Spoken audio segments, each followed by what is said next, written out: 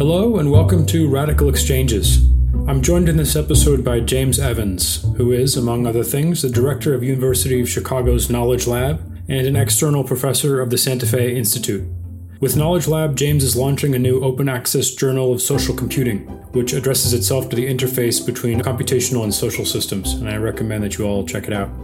James is a brilliant thinker who, in my estimation, is tackling our most important questions in an incredibly useful and productive way. He highlights the value of diversity within human societies, and also in the sense of seeing our tools and technologies as complementing humans, not replacing them. In order for this to happen, we need to clearly understand and profoundly value how humans and machines are different from each other. His thinking makes clear that the betterment of society and the advancement of technology are one project, not two. This conversation was a pleasure. We went deep on the relationship between artificial intelligence and democracy, the trade-offs between hybridization and speciation, and much more. As with all of my conversations with James, I learned a lot. I am Matt Pruitt, and this is the Radical Exchanges podcast with James Evans.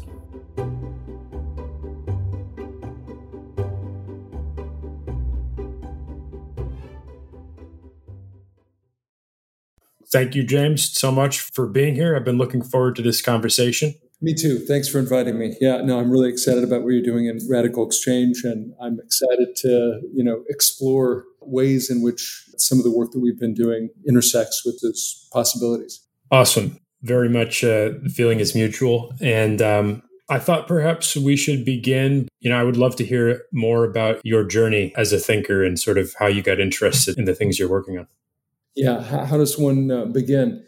So I was an anthropology undergraduate, anthropology and economics. I was really interested in understanding ideas and culture at scale. And I went to Harvard after my undergraduate at Brigham Young and ended up taking a couple of classes in network analysis and kind of the analysis of graphs. And even though they were being used at that time exclusively to study social networks, I got really excited about the possibility of representing ideas and cultures at scale through some of these kinds of mechanisms. And I think that kind of kicked me off on a journey that's been, to me, a really exciting one. I got my PhD in sociology with a real interest in computational social science and computational methods at Stanford, and I've been at Chicago ever since, and have really been interested in this intersection of understanding, on the one hand, social life and society, and with a special emphasis on innovation and discovery and invention, using large-scale computational methods and kind of the array of sensors which these systems provide us with. But on the other hand, turning those things around and using computation to reimagine some of the things that we're involved in societies. I mean, not only innovation and invention, but governance more broadly. So, how do we really think about, kind of using social ideas and patterns and network dependencies to better kind of like compute and understand our world, and then how can we use those computations to reach back and better produce what it is that we want. So I've been in Chicago for about 17 years and have traveled around different areas. I would say I've spent a lot of time developing an area that I call the science of science, which is really using the full imaginary from all the sciences and beyond to apply to the improvement of science itself and social science and the humanities. How do we really understand and tune our collective knowledge rather than tuning and improving and optimizing our individual knowledge, because those often clash. If we really succeed at one, we almost invariably fail at the other. If we really systematically fail in individual knowledge, we typically do much better if we're seeking collective innovation. So I've been really interested in kind of pushing and promoting that. In fact, I just got off a conference with the National Academies and others that is trying to kind of promote this at the federal level, because private actors and private data come in and out of this game. Microsoft, for example, was serving all kinds of amazing data, and then they just pulled out of their contributions a month ago. And it's just, it's interesting to see how, with the importance of data, it has not yet raised to the level that that this data and appropriate analytics have become a real federal priority, but hopefully they will. And then the second thing is just a real interest in computational social science and social computing. So how to think about understanding the social world better through large-scale data and computational methods, but understanding and improving computation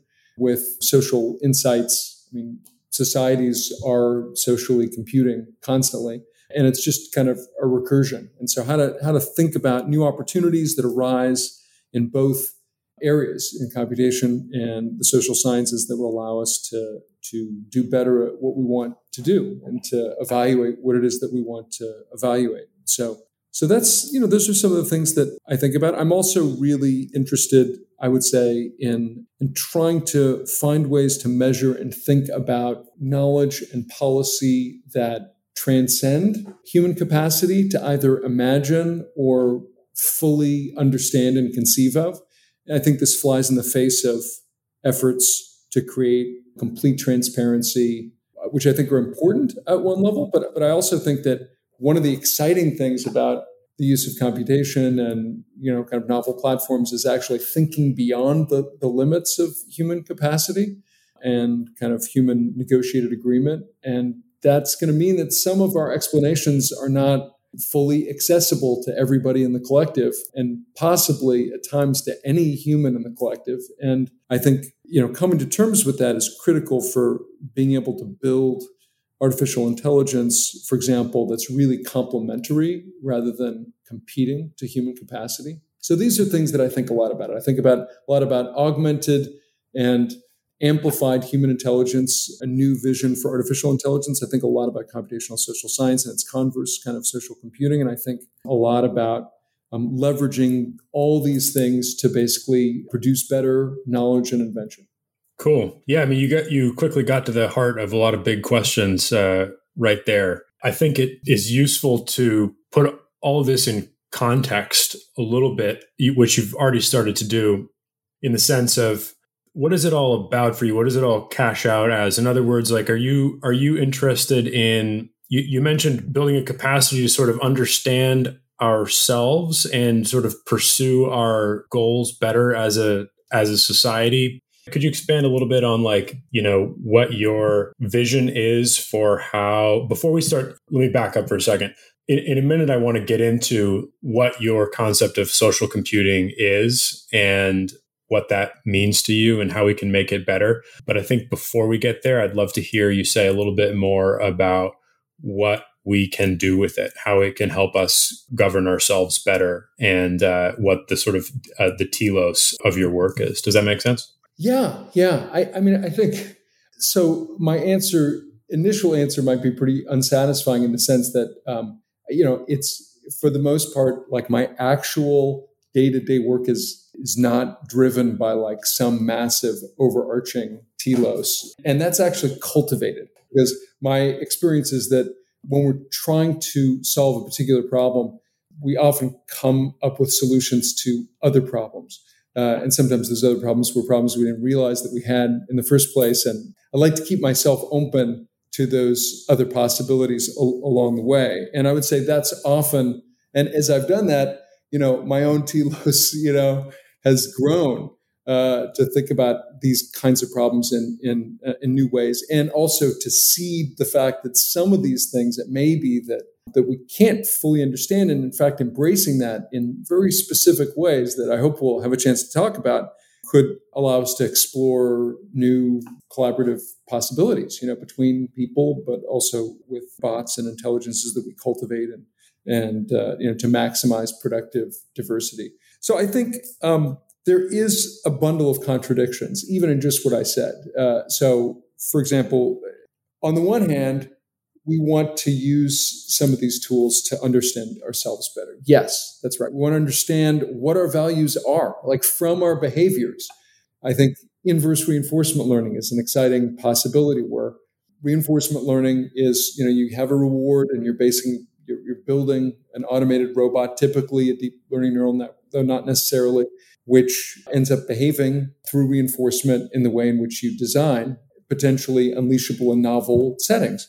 But by inverse reinforcement learning, you see what people actually do, and you can infer what their rewards must have been for them to do what it is that they actually did. So there are all kinds of ways that I would say large-scale computation and data on many human behaviors, human decisions, human activities can allow us to understand human logics, human motivations in new ways. Like, absolutely.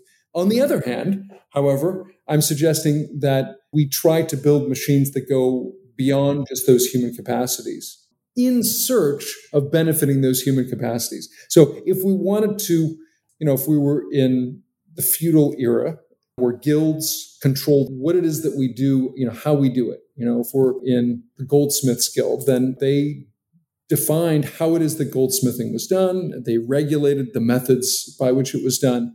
And in some ways, the story of capitalism is the breaking up of these guilds and the reorganization of production to massively increase complementarities between different kinds of persons. And that led to all kinds of exploitative outcomes, but also to some powerful and continuing collective gains for individuals. I mean, I think the question about its benefit to the environment is like an appropriate and ongoing question. But I think, here, to achieve our goals the best we can achieve them, it may be like the least useful to create things that behave like we do.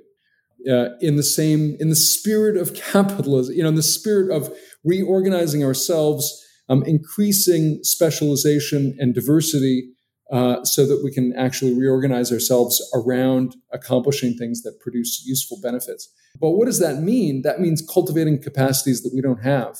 That means imagining capacities that we might not be able to imagine. That means shifting from, I would say, a kind of a control approach to creating artificial intelligence to a caring approach where we're actually exploring alternative values and alternative capacities which could be complementary to ourselves. They could also be harmful. It's not that this isn't a program that's fraught with risk, but it's also fraught with enormous possibilities. So I think my work has shown, at least to me, again and again, the powerful value of diversity in human collaboration, but also in economic collaboration, organization, and the political sphere and civil society.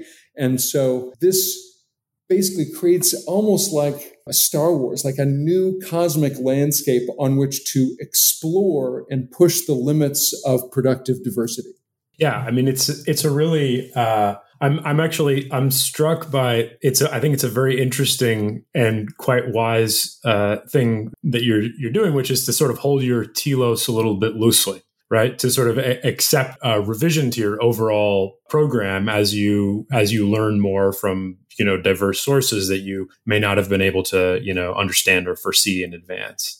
Yeah, absolutely. And just one way in which this kind of really just hit me, this last quarter at the University of Chicago, I worked with Daniel Holtz, who is a member and leader in the Bulletin of Atomic Scientists, which created the Doomsday Clock after World War II, and really has been kind of focused on trying to publicize existential harms to society. And so we spent the entire quarter bringing in people to talk about engineered pandemics, to talk about nuclear holocaust, environmental devastation, cyber collapse, inequality, how these things exacerbate AI, evil, robots.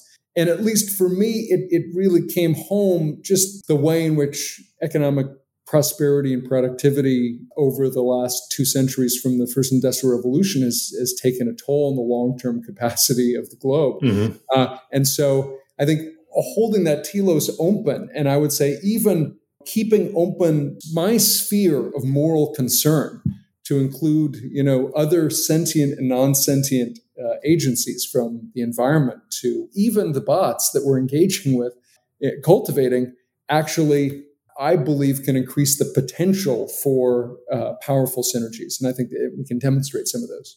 Yeah. So maybe let's get into this idea of diversity a little bit. I'd love to hear in your words, why is it so valuable for, different sorts of agents to be interacting with each other? And how do you think about that? What are the trade-offs involved? And then maybe we can sort of transition to this question of what computers do and what humans do.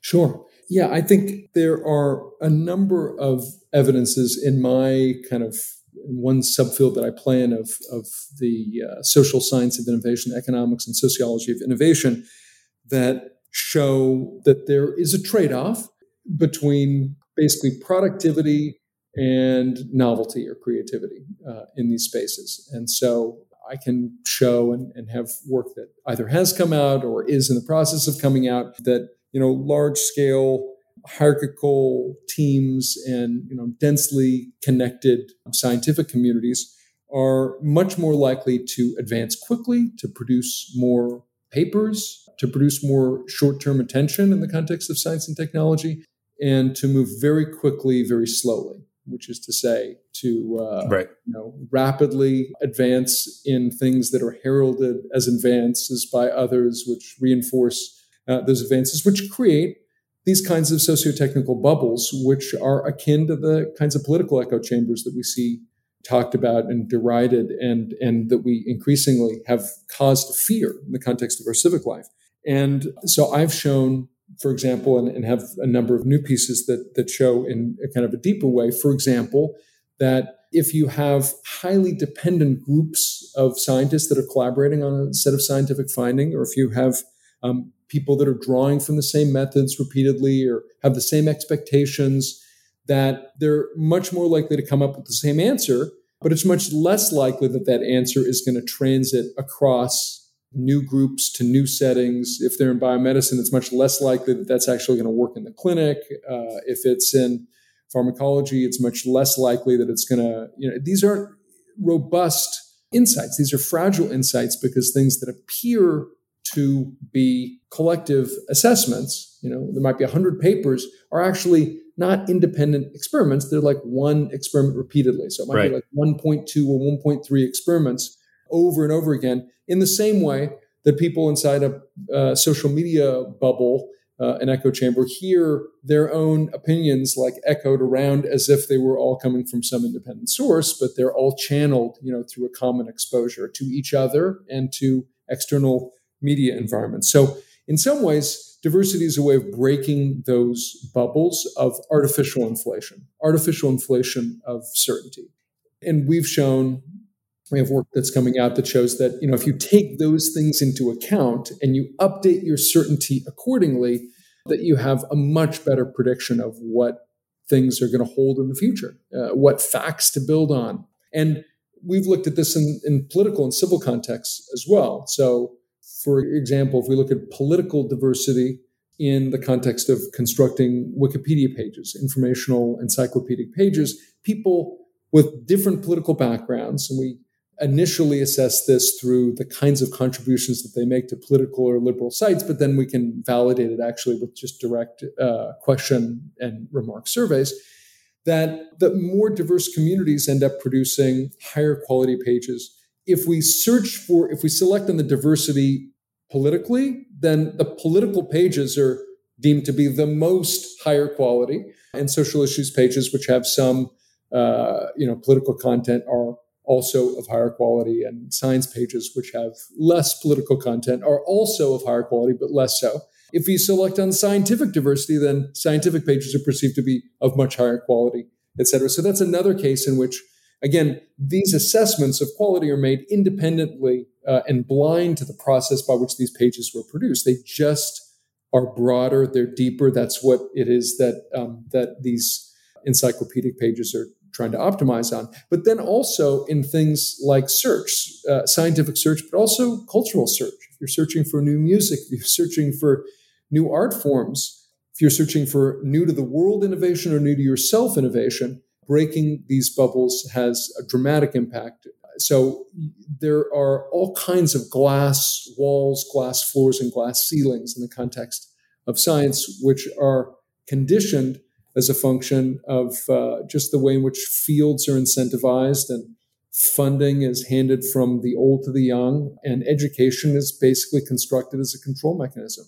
unintentionally, for the most part. I mean, there are some who intend to control, but I think for the vast majority, people just intend to advance and follow their intuitions and follow their discipline, which means a commitment to a relationship between a problem and a solution. They're committed to that relationship, that juncture between problem and solution.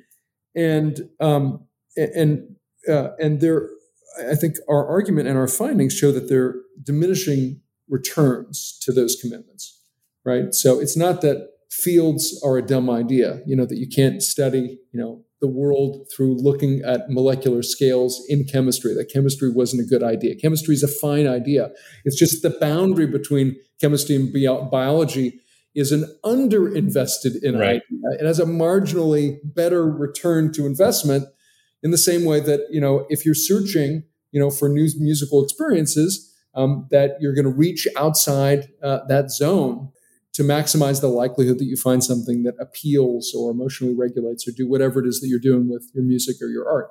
So I think, we've shown in a number of cases that it's not just that scientific systems and cultural systems are just efficient systems, where everybody just gets more of what they want through interaction, but people get a lot of what they want through interaction, but it constrains them from search. And that constraint in search is a real constraint that we can think beyond potentially. I mean, it's hard for individuals to think beyond because there are costs to thinking beyond.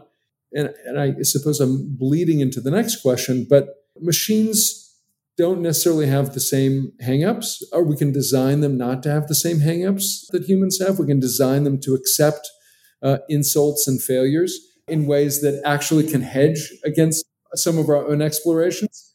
And I should say, I'm just talking now in this very conceptual diversity way, like diversity of skills and diversity of experiences. But there's other work, for example, there's a wonderful Proceedings of the National Academy of Sciences paper from last spring by Dan McFarland, Dan Jurofsky, and some others at Stanford that shows that this is also true for diverse identities. So this is true for women, for people of color, for people who are at the periphery of the scientific system. They're more likely to produce novel findings. The transaction costs in producing those in collaboration with other groups sometimes takes longer, especially if it's, for example, from other countries. There's a language barrier. These take more time.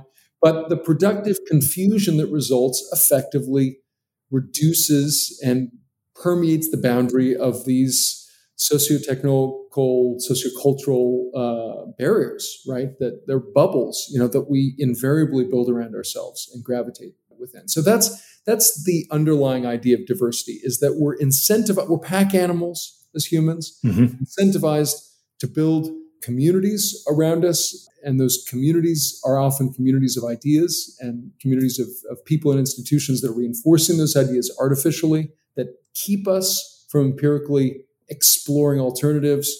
And so diversity is about kind of like weakening the boundary of that systemic, I would say, species level bias.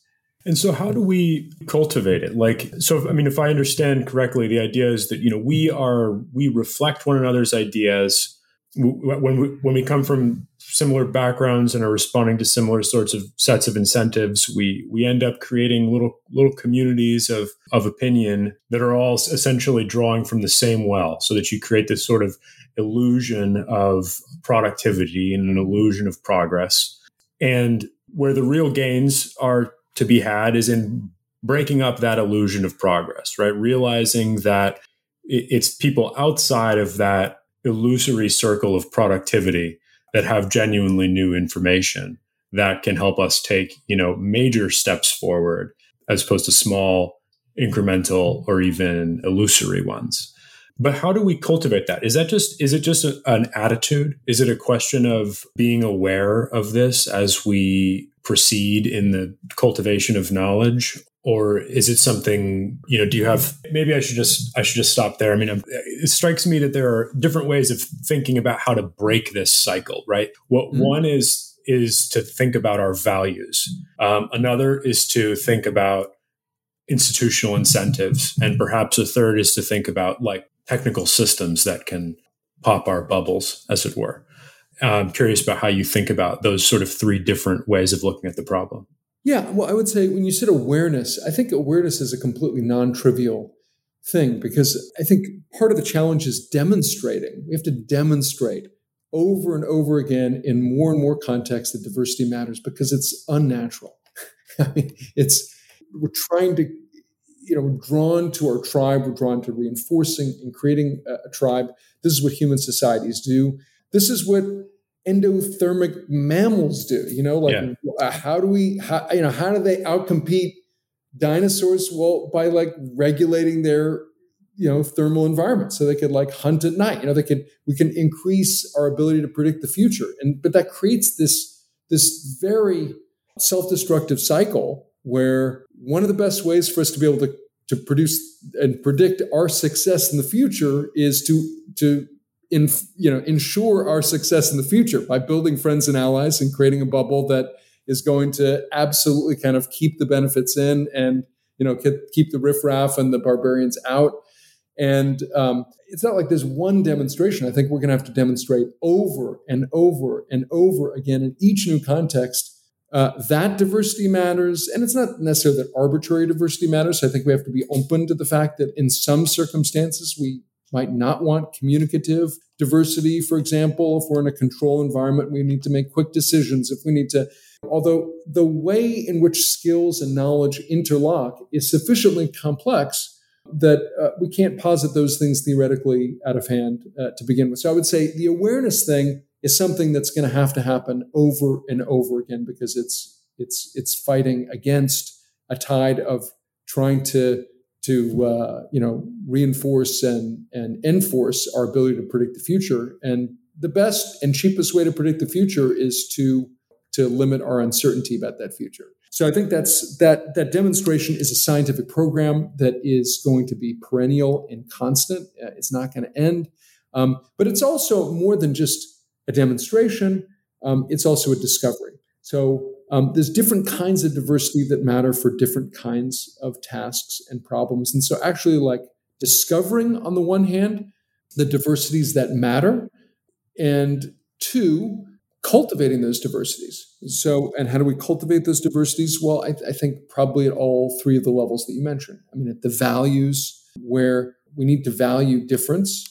And why do we need to value difference? Well, we need to value difference because it's actually flying in the face of something else, which is productivity and short-term return, almost invariably. And so we need to formalize those values in such a way that we recognize the sacrifices that they will necessarily entail.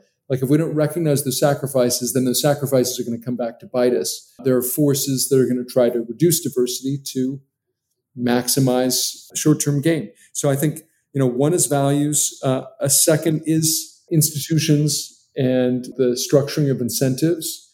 And I think those incentives are kind of twofold, right? Because we're talking about two things. We're talking about, diversity, and we're talking about the way in which diversity historically actually cultivates risky bets, right? It cultivates new possibilities which are probably wrong, but if they succeed, they could be transformative because they're under likely to have been imagined or explored, right? The things that are inside our bubble are like over-tilled, I mean, we're drawing from the same well, the well's going dry. And I would say that's actually one of the awarenesses, is that the well's going dry.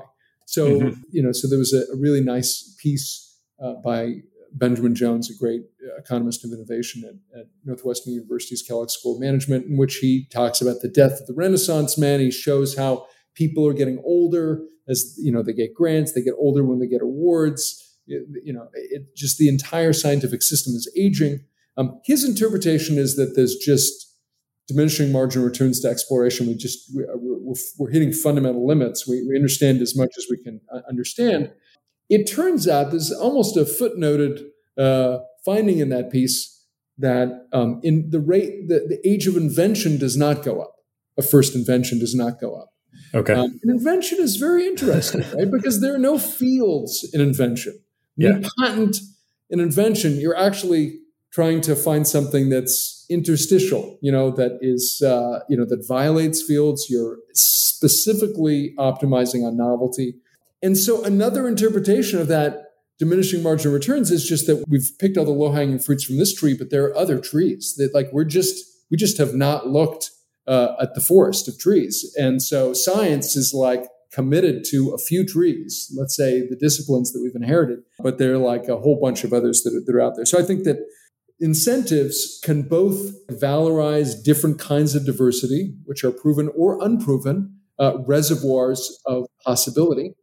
And it can also facilitate the incentivization or the incentivizing of risk, right? So individual scientists and innovators, but also people in the private sector, entrepreneurs can engage in more risky behavior that will invariably lead to more individual failure and a higher potential for collective success, right? For somebody to hit on a new combination of physical or social or technical principles that facilitates really a transformative gain, technically or socially, that can bring real value, to the world, hopefully with like minimal costs. And I would say just one other notion on this idea of incentives and institutions. There's this, I think, a beautiful idea by Charles Sanders Peirce. He was a philosopher at the end of the 19th century, beginning of the 20th century, who advocated, among other things, he was really a polymath, a semiotician, philosopher, scientist. He advocated for this idea of abduction. And my gloss of what abduction is that it's like the collision of induction and deduction. Right? Deduction is where you have axioms, principles, like really solidly known facts, and you extrapolate from them. Like you explore their implications in a whole bunch of different domains. Induction is where you search for new things in the wild or in the artificial world, wherever you're just looking. Your mind is potentially wide open. And you discover those patterns, and then you generalize from those patterns, right? And you derive laws that could be true for the things that you've observed. And then abduction, he argued, was actually associated increasingly with like every modern advance, and that's where you basically do something that you expect to get a certain answer, and then you're wrong, right? An experiment fails. A observation, goes awry. You have an expectation, and you're wrong, and that surprise ends up inspiring some new hypothesis that really changes the field, that moves it forward. So this is, Fleming identifying, in the context of his office, penicillin, through just, it was a messy office, right? So it was an accidental experiment, but he was there prepared to take advantage of it. And there are stories of a few individual scientists who do take advantage of these serendipitous events. So abduction is where you do something and you're wrong, right? And right. So that being wrong inspires, and we've got, as I mentioned, a bunch of individual inventors and discoverers who have like historically done that, and it's like, wow, that's interesting, but not so many. Like there are a few examples of people who were surprised and discover, and why are there few people?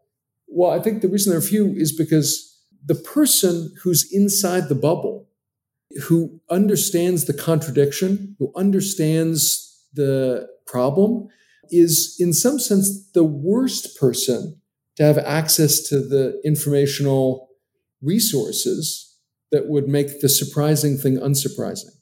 Right. Because if they were outside the bubble, then it wouldn't be surprising. They wouldn't even see the surprise, So it requires a conversation across this boundary of people inside and outside to problems are constructed inside. And so, but solutions in some ways almost by definition need to come from someone outside those spaces. So I think, we can cultivate diversity. We can create events that bring people together, that bring insiders and outsiders together. If we do that, we need to have a public discussion about failure, because if we do more of that, we're going to have more failure. We're going to spend more money on more failures, on stuff that doesn't actually work. And we have to do that if we want to achieve outsized success. And then, go ahead. No. To me, this seems like one of the biggest barriers of all. It's that, what the sort of approach to knowledge that you're suggesting requires that we have more people who are less afraid to fail. Yeah. Right. And that's why we need policies that actually valorize that. In the academy, I mean, we're horrible at that. So it's about individual genius and consistency of individual productivity. I mean, there are few places in history that have done better at this, like I would say the historical Bell Labs in its golden age. Now, again, it was also a monopoly, and there were costs to the kinds of structures that it had, but it did basically validate and reward groups on group level productivity. And so there are a number of cases in the 1950s, 60s, and 70s in which individuals were completely unsuccessful, but they wandered around that landscape, and across the group there were a number of interesting and surprising outcomes. So finding ways to bet on big bets, specifically bet on diversity and bet on risk, or to locate resources in such a way that they allow individuals to do that. So, for example, if I give you a grant that covers 6 years, you're more likely to take long bets than if I give you a grant that satisfies your 2 years, in the same way that a senator might make longer bets than a congressperson, right? In arguments on the floor of Congress. Right. It also seems like, the people who are most inclined to facilitate this kind of process are the least well positioned to capture the benefits, right? Yes. So, for example, I think sometimes some of the most valuable contributors to all kinds of different processes of knowledge formation are the people who are just flitting in and out and just giving you the crown jewel of their thinking in a clause, in a sentence, and then leaving, right?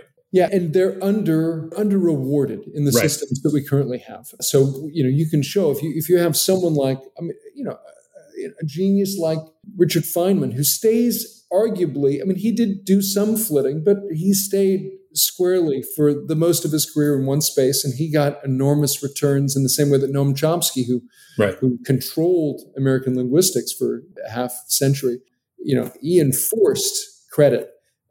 Whereas, people are flitting in and out, there's no enforcement, there's no need for people to cite and appreciate them. So they're underappreciated. And so it is, contributors are one of the things that's striking to me. So I recently did a kind of a survey experiment with some colleagues.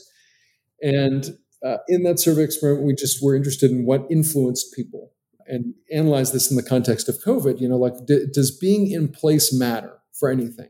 Does being together matter? And so we randomly selected papers at different levels of the hierarchy of citation. We randomly selected sites within those papers, and we asked people what were their influential sites, how well did they know those sites, et cetera. And then we rejected them, in a computational space so we could identify how different these papers were. One of the things that was striking was that the citations that you make to people within your institution are much more likely to be further from you than citations at other institutions.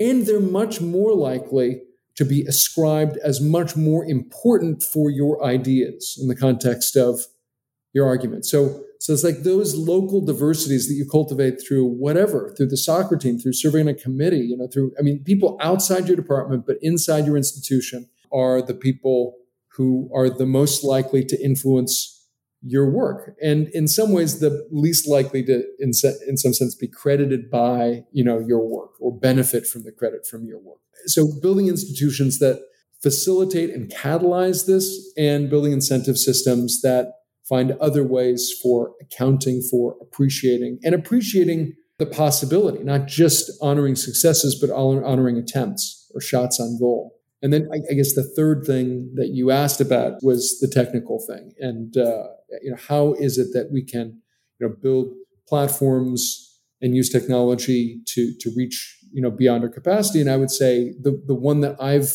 been increasingly excited about, not only cultivating and preserving diversity, but generating diversity. How can we generate, things that our educational system, our commitments to reinforcement just miss systematically? And not just, those are like social things that we can arbitrage, but can we also hedge against just biases of human reason. So, for example, we know, if you go into a psychology textbook, there are like 12, 15 visual anomalies, where we see something, we see like a bias, something that's not really there. We see a line that's longer than, we thought it was going to be. There are a few of those. And so like we know there's like this bias, and if we construct things in a certain way, we can fool people. But we have a lot. We have visual, logical, all these other biases that it's not just one person or the other person, like we all have. How can we identify these in ways and build diversity such that we build collectives that break our bubbles, and propose things that we couldn't have conceived of or proposed? Like a physician, we're really interested increasingly in cocktails, like in medical cocktails, but nobody is thinking through like a 10-dimensional, 10-component cocktail. Like, it's explosive, the number of possibilities. We can't keep it in our heads. You can't write it in a paper. And yet, that's like an enormous frontier of possibilities that machines could search through that we're very unlikely to without them. Right. And so this is connected, if I understand, to the idea that there's sort of two possible directions for artificial intelligence and computation, right? One where we sort of are trying to replicate human capacities, and another where we're trying to build complementary capacities in machines, such that what machines are doing is like as different as possible from what we do, which is like another axis of diversity. Is that essentially? Yes. Does that resonate? Yeah. It's about creating, aliens basically. Now, as different as possible is challenging frame. We're trying to surf this chaotic boundary, right? Because if they're too different, if they propose things that are, we completely can't understand, we can't plug into our current systems. If they don't share a language, right, then, right. Then it's going to be difficult for us to engage with them and benefit from them. There's a place where we don't understand what's going on. That's right. And now at the same time, if they're too close, obviously, then they don't give us much benefit. There's this phenomena in biology called hybrid vigor, right? Yeah. Anyone who has a mutt, or a hybrid, a healthy hybrid dog knows that, you put together cross bubbles, genetic bubbles, and you do better.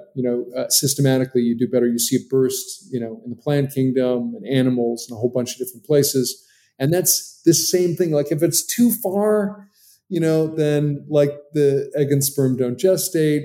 If it's sexual communication is impossible. If it's too close, then there's like no added benefit to riffle shuffling the genes. There's no benefits from sex. But we don't know how far that boundary is, right? There are a lot of things that we used to think were species in the plant kingdom. And then it turns out that only when we started thinking about and being concerned about things like, super weeds, that we're hybridizing with GM crops, that we realized that a whole bunch of things are hybridizing and interacting that we didn't think could interact. Like we didn't think that was possible. So I'm advocating actually really, we don't know what the outer limits of those communicating, of those incommunicative agents are. Something might be able to kind of produce something, after a while of incomprehensibility that ends up being really useful.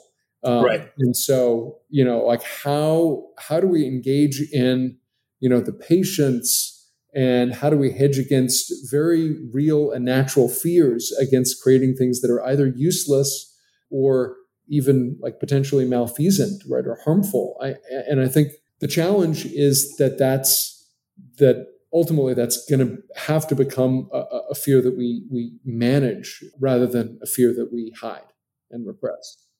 The idea of hybrid vigor is really, really an interesting one to me, because I think that if you think about this idea that, diversity within a species strengthens the species. So, okay, on the one hand, you've got the idea that diversity within a species strengthens the species. On the other hand, you've got speciation, right? You've got, sometimes, different groups within a species go off and become totally different things. And in fact, the global diversity, the global biodiversity is a consequence of that happening, right? Not of hybrid vigor. And so we're constantly faced with this question of whether to go off on our own or whether to keep invigorating the whole through hybridization, basically, right? Yeah, that's a great point. And I think that point and surfing that boundary is the key to sustainable innovation, right? Because if you just exploit, if you just, recombine like all those benefits, we're just going to like harvest all those benefits, then what's going to happen? And we have a paper where we show this. If you embed, for example, collaborations in the scientific space, then the conversation collapses, right? Because if I'm talking to you and I'm talking to the third person, then just the number of independent conversations goes down. The number of things, variables, concerns, concepts that we care about collectively goes down. So you have this weird kind of like, I say weird because it has a certain geometry, but it's a complex geometry where there's a collective attention space. And if we're interacting, then that attention space is like a shared commons and we can eat it up. And so you're right. If all of us are constantly talking all the time and trying to, benefit from this cross-pollination, then difference disappears. Right. It's the difference on which that was the benefits of that were predicated. So it's like you need to, so in some ways this is also, it's dissing disciplines, but it's actually suggesting the importance for continuing difference and minimum communication and like independent activities that then can be explored and rehybridized potentially in the future, right? Maybe a distant future. And I think that's the key. When you do have this, metaphorical speciation thing, where different knowledge clusters or different groups, and actually I kind of want to circle back to politics in a second because I think this is incredibly relevant to like political community and that sort of thing. But when you do have this speciation phenomenon, the key is that isn't a bad thing because the two species that become different remain in dialogue. They remain connected to one another. They're still occupying the same ecosystem. They're still interacting with one another. So it's you lose the benefits of diversity when that interaction is cut off. But nonetheless, when it's cut off forever. Exactly right. But sometimes it needs to be cut off for a while. Right. For something. So I would say almost every meaningful speciation in the scientific space has occurred as a result of forced exit. So people, organic chemists, felt like biochemistry really at the turn of the 20th century was many of them that they were looking for high-level enzymatic events. They were kind of glossing over all kinds of underlying organic reaction differences, and the same for genetic events. Genetic events involved a ton of enzymatic and other events. And so they're like, but looking at that different level of analysis, and then they cut them off in some ways. They stopped publishing in their journals, but they published in other journals. And both of those moves happened to be enormously productive moves. Right. It became a meaningful science. But I think, it's like sometimes, the best thing to happen for both of those fields in some ways was to be exiled from their home journals, and to stop conversing with people who saw true and correct limitations to their approaches. Right. So, the other thing that strikes me really powerfully about this kind of area of thought is that these questions of whether to, I'm just going to sort of stick with the same metaphor here, these questions of whether to continue to invigorate the whole through hybridization interaction or whether to speciate are very, very normatively fraught, right? The question of whether to split off or not to split off in the context of a political community or an academic discipline, they're painful. people, they're morally significant. And I mean, from the sort of zoomed out view that we're talking about it right now, we're talking about how sort of both can work, right? Both can be good. Sometimes it's good to, all of the disparate pieces to continue to interact as a whole. And sometimes it's okay for that to sort of like not happen for a while, right? Well, I would say, I mean, I think, you need to find your place in that boundary. If there's not enough difference, you're going to hit those diminishing marginal returns really hard because there'll be no place to go. You'll have hit the top of the tree and there's no one else looking at other trees, and it's just the end, right. In some ways. And so I think, anyway, so I completely, I mean, I think finding that boundary is a challenge. It's very hard. And even there, I mean, you mentioned earlier some examples where less diversity in thinking is needed, right? I mean, it's some kind of a command and, highly focused, highly predetermined, predefined command and control type function. I mean, if you're running a small organization that, like in the military or something like that, your job is to, I don't know, guard the perimeter of the nuclear facility or something like that. You don't need that much. I mean, I guess even there, okay, you could benefit from diversity. Efficient communication. You want a very efficient communication. Exactly. And then I love this. I think you're pushing me in really profound ways, because on the one hand, we want to network all of our societies in ways that we can reduce inequities and that we can enable wealth flows and communication. But the flip side of that is everyone's speaking the same language. So all the cultural knowledge, which is in all those different languages, disappears. Everyone's using and engaged in the same set of political institutions, which systematically are benefiting some kinds of activities and kinds of things and not others. And, so we don't, it's like, so it's very tricky because diversity also facilitates and perpetuates inequality. So we live in a complex, multivalent moral landscape, which values each of these things, but the balance of those values dramatically differs in how it is that we engage in managing the world. Absolutely. Right.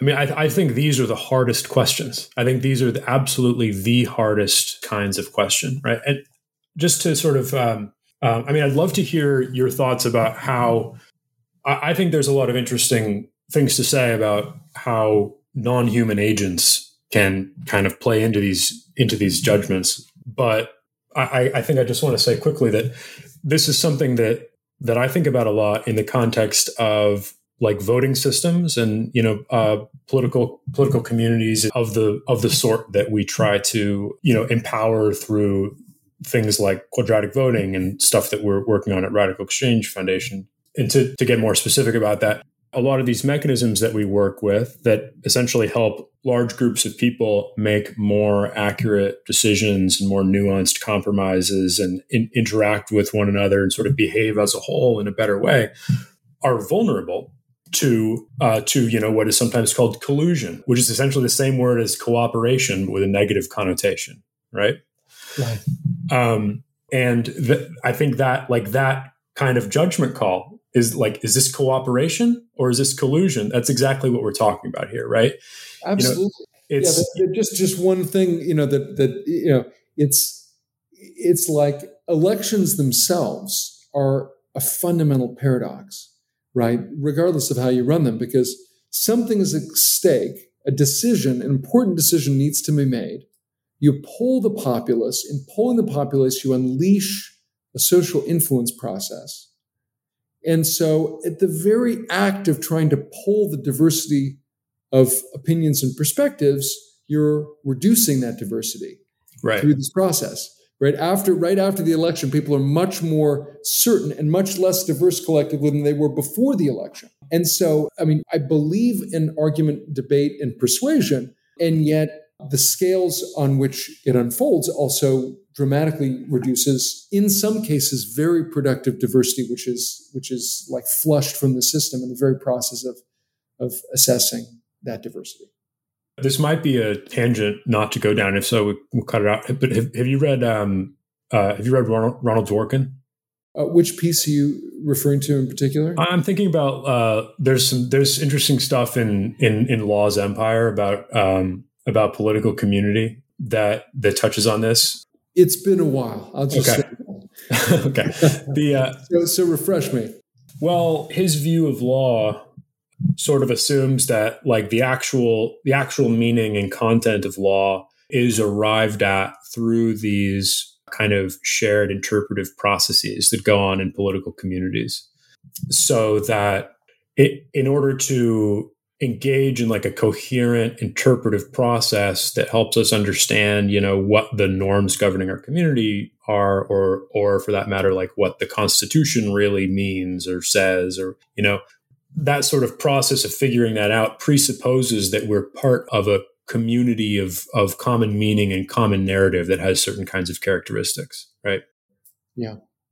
I think so. I think this is one of those challenges. Is I would argue that there are also diminishing marginal returns to most particular sets of values. Right. I mean, you can say I value this, that, and the other, but if you turn the crank on making a decision-making engine that satisfies those values, at some point you realize, I didn't think I cared about the environment, but now that like all the forests are gone, I did care. I should have cared about so any finite moral commitment itself has in some ways diminishing marginal returns to commitment to that moral array. And so I agree that it does presuppose these kinds of things, but there's a bubble that results by picking this, discipline, of virtue and pragmatics. I mean, by this, I'm kind of like combining like the virtue ethics, what's good to do on the one hand, and what good does that produce, the kind of utilitarian ideal. Like that's your method. You've got a problem, you got a method. So in some ways, we're posing these kind of moral disciplines, and they're diminishing marginal returns to moral disciplines. So I think anyway. So I couldn't agree with you more, but it in the end poses the same problem of cultivating diversities that can hedge against those limits. Yeah, it doesn't escape this even remotely. It's just another sort of angle on it that I is interesting to think about. Yeah. So I wonder if let's talk about computers a little bit. Let's do it. How do you think artificial intelligence or machine learning or whatever you want to call it can help us sort through some of these things?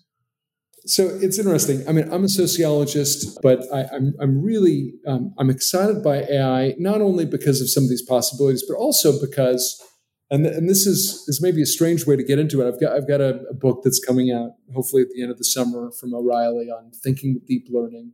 So I'm systematizing and exploring the development of certain of these models. But one of the reasons that I became interested in them was before they became successful and interesting and high performance, I was interested in them in the same way that something like a decision tree is built, and not just a decision tree, but a random forest, is built on the idea of elections. And it turns out historically Oliver Selfridge, one of the key participants in the idea of artificial intelligence, was inspired by voting systems, by social systems, and kind of creating these ensemble models.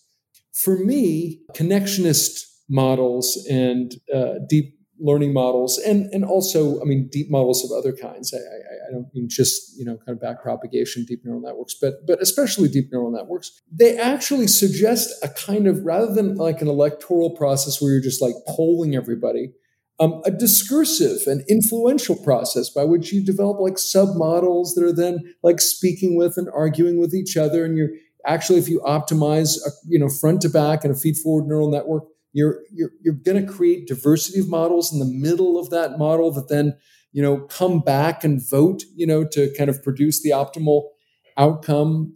So there's some neuroscience on these deep learning models which suggests that they're doing some of the exact same kinds of things that we're talking about. So for me, the models are interesting because they work, but they also take collective and social principles seriously by building.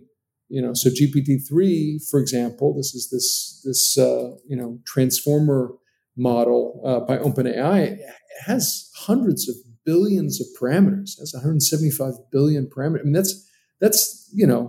that's like a bunch of worlds of little people. Each of those parameters are a separate little model inside that space, or they're ganglia of them are like separate models.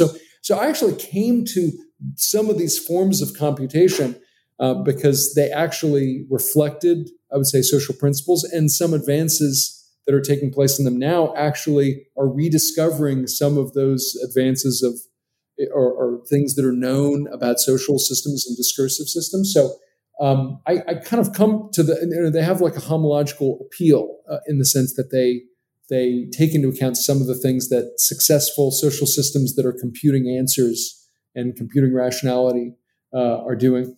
And so one of the things that's really interesting about their history is just the way in which they have achieved success and popularity in the broader popular imagination is, by the possibility of them approaching human intelligence. And so I think computing machinery and human intelligence, Alan Turing writes about and talks about this imitation game. And this really became, it just became an enormous thing. Not just the idea of the imitation game as a whole, but like, just ignoring humans per se, but just arguing that humans are the standard. That's the standard of intelligence. And so if we're going to create intelligent machines, then that's the standard we have to satisfy. And that was, like, I would say, even more deeply captured in Arthur Samuel's work over the 1950s, and finally with his encapsulation of it as machine learning, that, we're not just going to target a human-like or humanoid outcome. We're going to target human processes. Like we're going to use stepwise human data, for example, to learn a checkers playing machine, which is what he was developing. And so it's not only like, trying to achieve the same outcome, but it's trying to achieve it by human-like steps in this process. And I think, that was enormously popular. Games, people engage in games, and that seemed to be like a nice model for human intelligence. But if you just push that to its logical conclusion, successful models, it's just like we're just putting like a bullseye on the back of human capacity. And that's, it just seems neither the most ethical investment nor the most efficient investment. It's not the most ethical investment because I was in China in the fall of 2019 when, I'm trying to remember the town in the south, but it was a huge automaker that completely automated its efforts and it put out of work, I mean, I don't know if it was 25 or 250. I mean, it was at least tens of thousands of workers and maybe over 100,000 workers. It was a big deal in China. We barely heard about it in the U.S., but it was a big deal in China. And I think the idea that we're growing machines that are just like reinforcement learning against human capacities is really an effective way to decrease the value of a whole bunch of human capacities. And you can see, it's interesting, in places where we really value those humans, like radiologists, we've chosen a different path. Right. Like if we just let the machines, run on radiological images, then I'm not saying the radiologists would completely be out of jobs, but we'd have a lot less employed. But no, we were very careful to kind of make sure that we retooled them so that they'd be able to be in positions where they're designing and manipulating these machines. And so we could kind of like facilitate a long-term tooling that would allow them to retain capacity, but machines to slowly and now more quickly gain that advantage. But for most humans whose labor we don't care about, we don't protect them. We don't try to find ways for them to kind of like identify complementarities. So I think that's that's the problem, is that we've got this, and then the missed opportunity is that, like, we're not optimizing on collective benefit, and so we're not exploring like knowledge and capacity and engagement, that would really fundamentally alter the human machine equation. Right. I think. So, one way of putting this. One way of framing this worry, which you tell me if you agree with this, is that if we create machines that, as you say, sort of put a bullseye, take particular human capacities as their bullseye, and what we might do is create sort of a temporary illusion that a lot of people have nothing to add, right? That wouldn't actually be the case, but it might seem that way for a period of time that is like relevant to, the trajectory of human society. Does that make sense? And for those individual humans, I think that's a beautiful point. I think that's not the point that I was describing, but I think that's a beautiful auxiliary point that absolutely, and the illusion part is critical. I would say that, radiologists actually, they're flexible, intelligent humans. We can create a new job for them. We can create new capacities for them that they didn't have, or but that benefit from the former capacities that they have, because we value them, or because we've created a monopoly over their skill, and so they have a guild, and they're able to absorb and retrain. Whereas you're right, in these other contexts, where we could have augmented individual skill, we could have created a new brokering of complementarity. We create this artificial substitutive logic because of where we've been placing the bullseye. Right. Absolutely. And so obviously human skills are going to adjust and evolve and change. It's going to be a lot easier for them to adjust and evolve and change if the capacities that we're trying to expand are systematically optimized as a function of their contribution to the collective. In the same way that, in some ways, capitalist machinery and like large-scale organization and these kinds of things actually blew open certain forms of productivity, in the second industrial revolution, right, at the turn of the 20th century. And so I think, those things also created waste that I think we need to think about from other perspectives. But I think that we're trying to explore something much bigger than just liberating humans from their productive contributions to society. Right. And what about the problem? I think it's related, but arguably a little different. The problem of power concentration. What do you think about that? So, to me, there are at least sort of two versions of this worry about power concentration.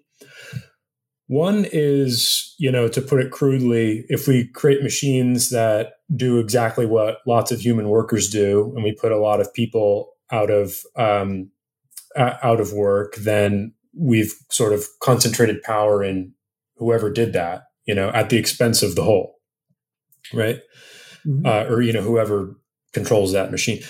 But this problem of power concentration, I think you also might worry about it, even if artificial intelligence systems aren't exactly taking human capacity as their bullseye. Because if you build systems, I'm not sure I can crisply portray this hypothetical, but it seems to me possible that you could build systems like maybe GPT-3 falls into this category that draw on sociality, in a really interesting way, but where control over the system that sort of draws on that, incredibly deep well of rich information, control of that system is, not fully distributed, or is, dramatically less distributed than the sources of information and the sources of value that went into creating it.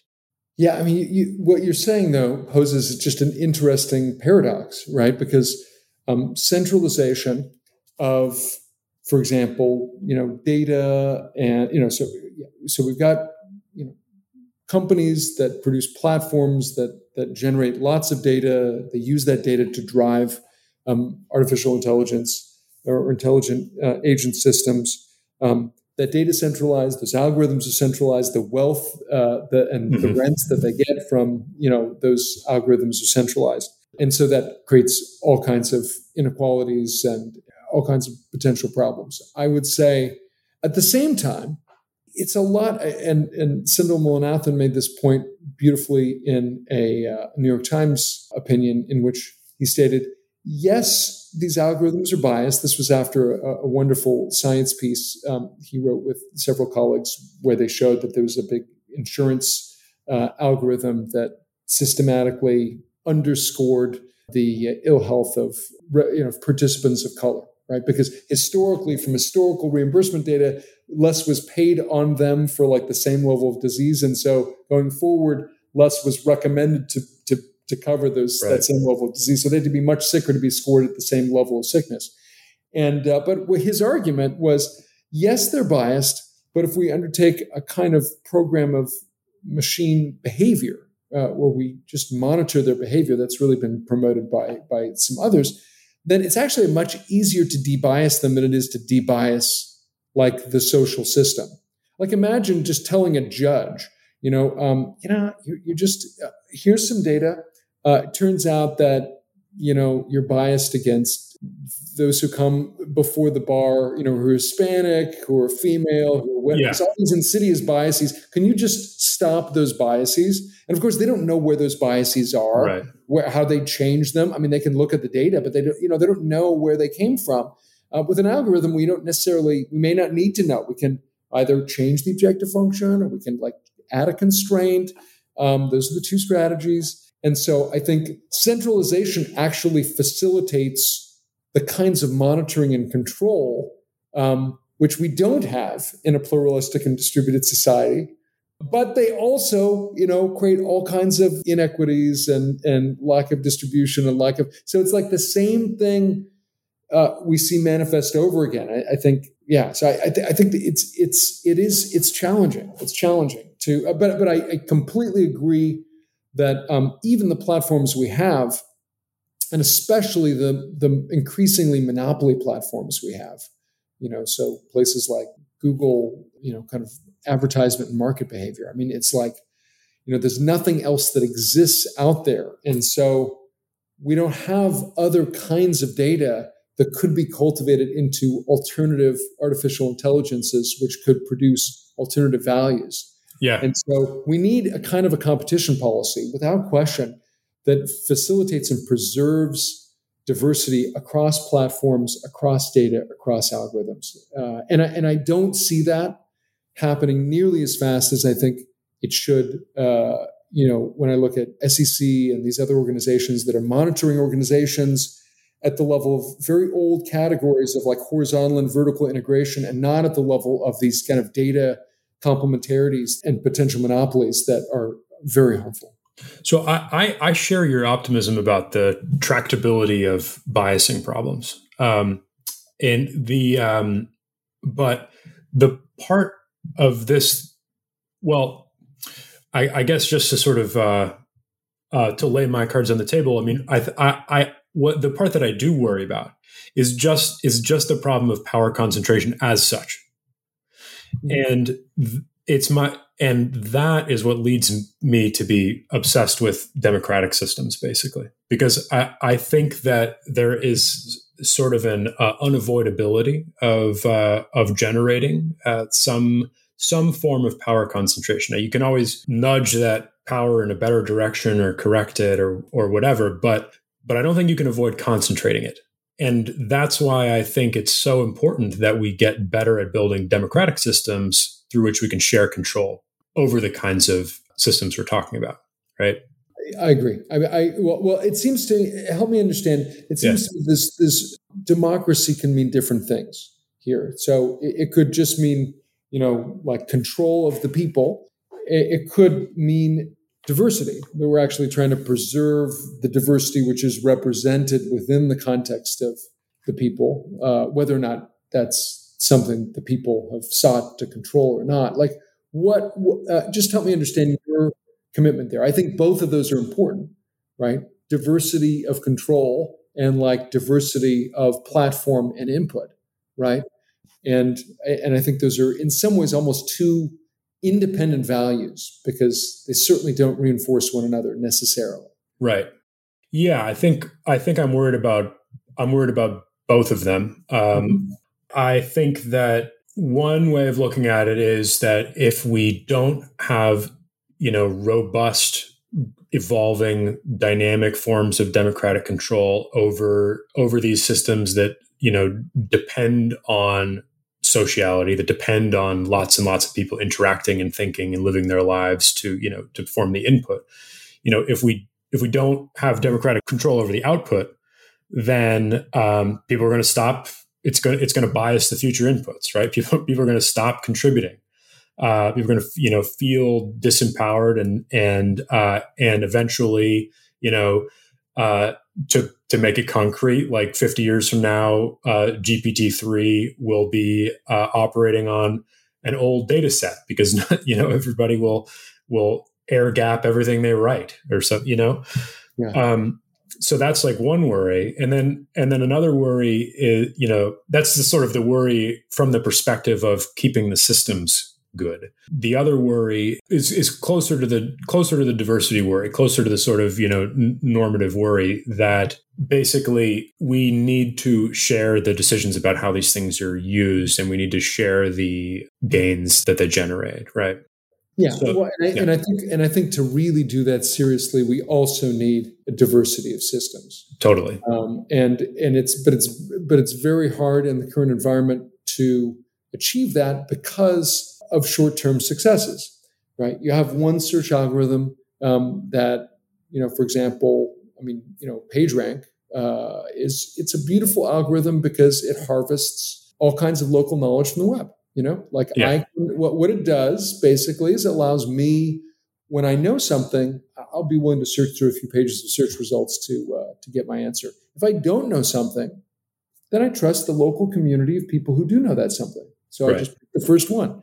And so I can like pick a good restaurant. I can, pick the right citation. I can pick, all these kinds of things.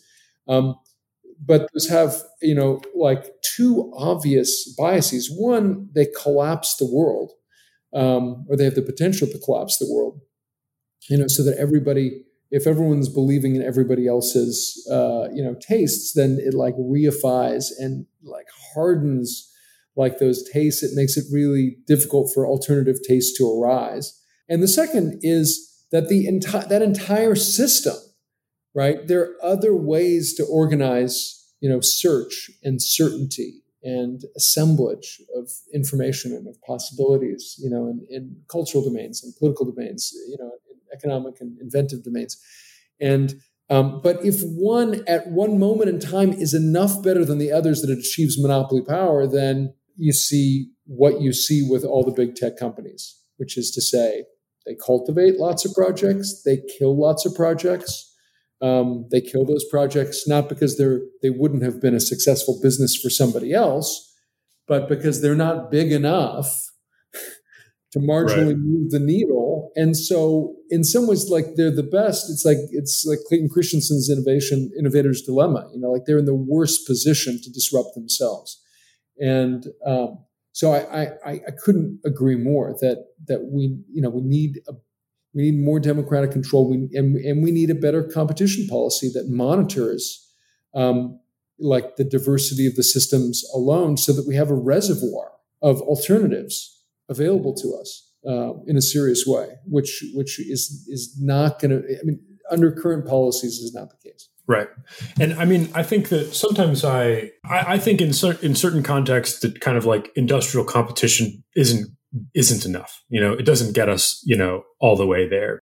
But we don't even have that. We don't even have that. Exactly. Yeah. No, exactly. I agree. It may not be enough, but yes. And even though it may not be enough, it's also worth noting that it is a form of democratic control, right? It's, at least in theory, the state is a democratic entity, and the state is the thing that is enforcing the kind of rules you're talking about here, right?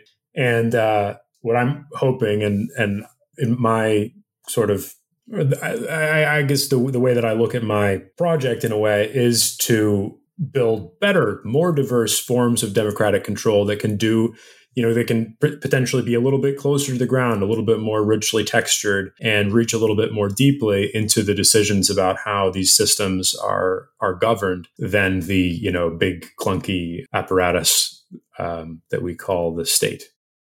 Right. Yeah. So this. We have if we have a republic. There's a lot of layers right there, right. And each of those layers basically has its own set of heuristics and institutions, which kind of collapse a lot of potential and real diversity in the experiences and insights and the desires, right, yeah. of the populace that they supposedly serve. Now, I couldn't agree more that representative Republican government is not enough, basically, to ensure the diversity. Exactly. Of both control and of continual inputs, right, required for these things to both generate value and for that value to be distributed and appropriated widely. Yeah. So what are we missing? What fascinating aspect of this big set of ideas have we skated past? Oh, well, I should say, one thing about just in thinking about the alternative of and actually this is like the missing link. It's not so much that it's just from here to there. In the same year, interestingly, that this idea of artificial intelligence, like the term artificial intelligence, emerged with McCormick's Conference on Artificial Intelligence, 1955, is when he proposed that. We've got this idea of augmented intelligence, amplified intelligence that also comes out. But what it means at the time, which was important at the time and has become arguably much more commercially important than artificial intelligence, were like interfaces. How can we reduce the friction between individuals and information so we can just make them superpowered? We can make them, like they can control with their minds, that we can amplify all the things that they might otherwise want to do. Just turn up the efficiency dial. And I think these intuitions and insights about diversity, just suggest that they're ultimately diminishing marginal returns. I mean, at the limit, you get to the limit of human capacity, and you certainly get to the limit of your horizon of what the possibilities are that you want to explore politically or otherwise. And so, finding ways to like systematically break those prisms and burst those bubbles is in some ways the next step in that augmented collective intelligence story, which is really like cultivating, valuing, generating the diversity required for us to see past ourselves in our current moment. So I think there's like a link in history to that. And I would also say it's not like nobody's doing this. I think, current reinforcement learning approaches are ways, these are creating some alien things that produce things like what we want, but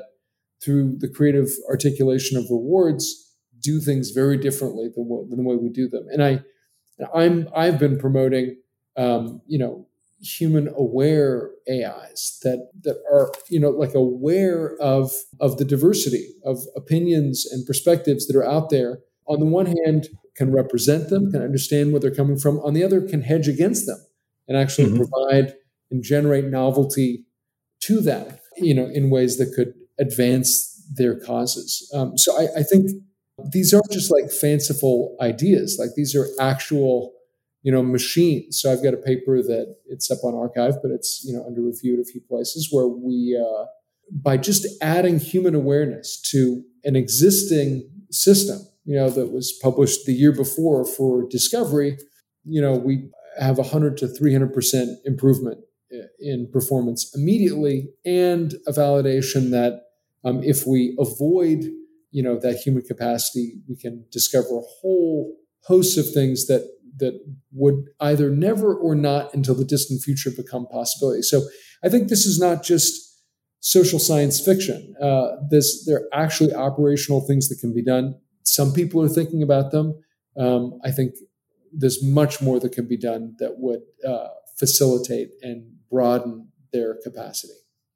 But I can't really. I'm trying to think if there's anything else. I mean, I think there's.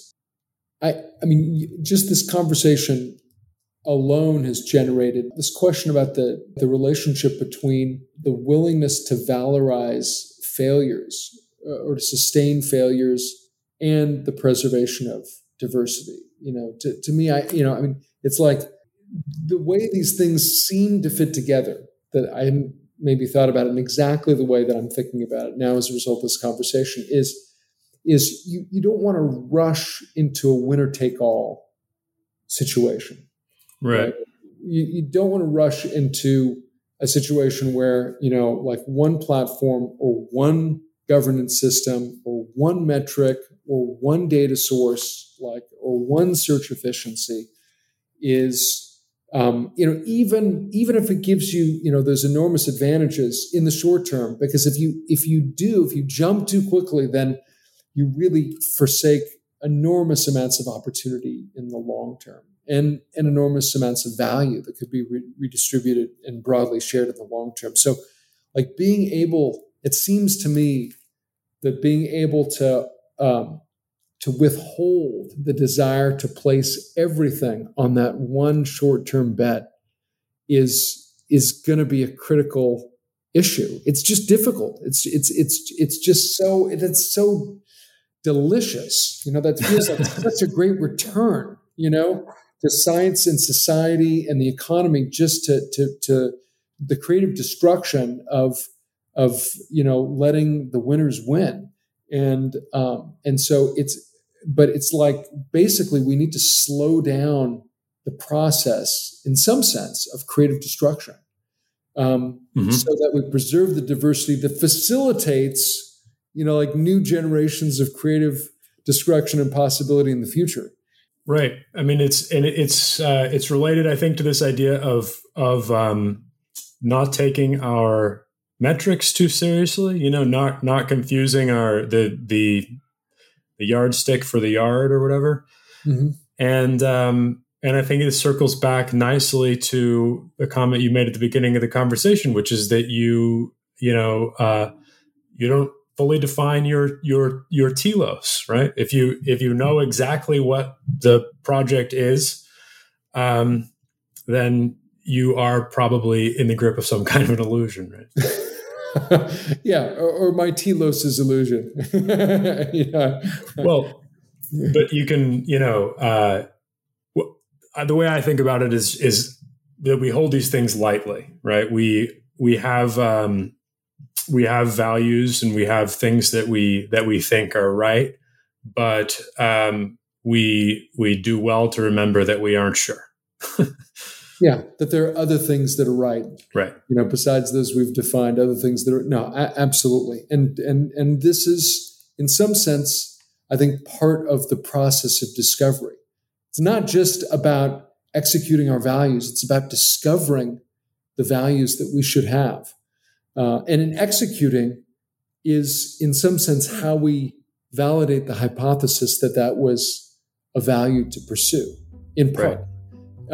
So it's like the process unfolds itself only through the realization of the process. So, and I think opening ourselves to that, is hopefully opening ourselves to new opportunities along the way, that would change, and new voices, that would change the space of possibilities. Well, thank you. This was a lot of fun. Yeah, it was a huge amount of fun. Thank you so much for taking the time. There is irony that I'm sure some listeners will notice in the fact that we're talking about diverse perspectives when I think we share our perspective on all of these things very deeply. But it's a pleasure to talk to you, and I always learn a ton, and looking forward to many more conversations and collaborations. Absolutely. Thanks so much. Okay, we'll be in touch.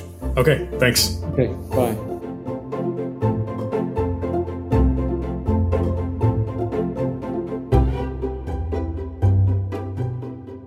A big thank you to James for that conversation. Thank you to Radical Exchange Foundation's supporters. This would not be possible without you. You can continue to support Radical Exchange Foundation at radicalexchange.org. Thank you also to the producers of Radical Exchanges, Jennifer Marone and Leon Erickson. Thanks for listening, and have a great weekend.